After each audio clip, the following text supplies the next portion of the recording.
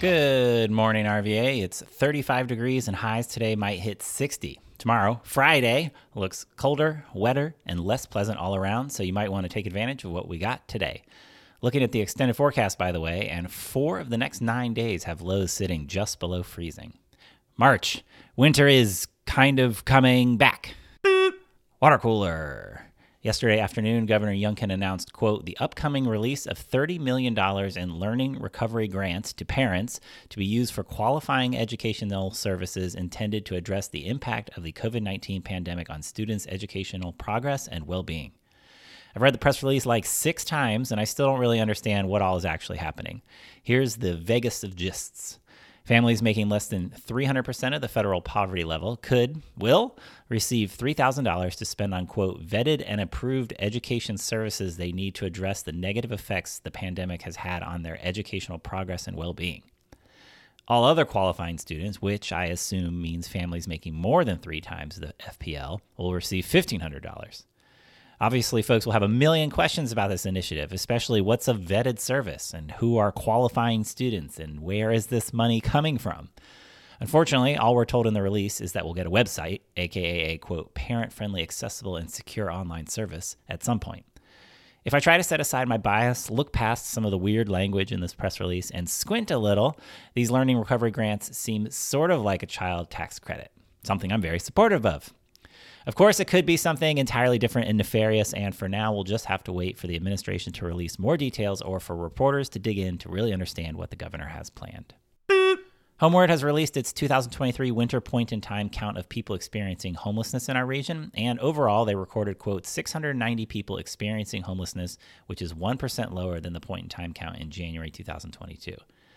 However, while the total number of folks stayed mostly the same, Homeward found a, quote, 121% increase in the number of people who are staying in unsheltered conditions, the largest number of people staying outside, in cars, and other places not meant for human habitation in the past 15 years.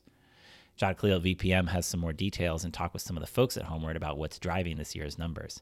Unsurprisingly to anyone reading this newsletter, the region's lack of deeply affordable housing is one of the big reasons for the higher rates of unsheltered homelessness. Jonathan Spears at Richmond BizSense reports on an interesting new development planned for the site of the once decrepit, now demolished Days Inn right off Chamberlain Avenue at I-95. The interesting bit, the 186 lower-income apartments for folks making 60% of the area median income will be powered by an adjacent solar farm. Fascinating! The recently passed Inflation Reduction Act makes this possible, and if the project works out, I wonder if we'll see more of the same elsewhere in the region. Part of me wonders, though, if we should just build 50 more homes on this land and put the solar panels somewhere further out. Regardless, it's great to hear developers talk about affordable housing like this. Quote, there's still a lot more needed to solve the affordable housing crisis. We're able to pull it off because of things like the IRA, but still, more is needed to truly provide quality, safe, affordable housing for the folks who need it most. Do we really need to keep TikTokifying every app? Spotify says yes. I mean, I am verifiably an old man, but I do not need more reasons to stare at my phone while mindlessly swiping. This morning's long read is titled How the Ring Got Good. Some more writing advice, this time taken from the process of the J.R.R. Tolkien himself. I saw this piece about the history of The Lord of the Rings, like how it was written, not the fictional history of Middle-earth, pop up in a couple of internet places, and am so glad I tapped through.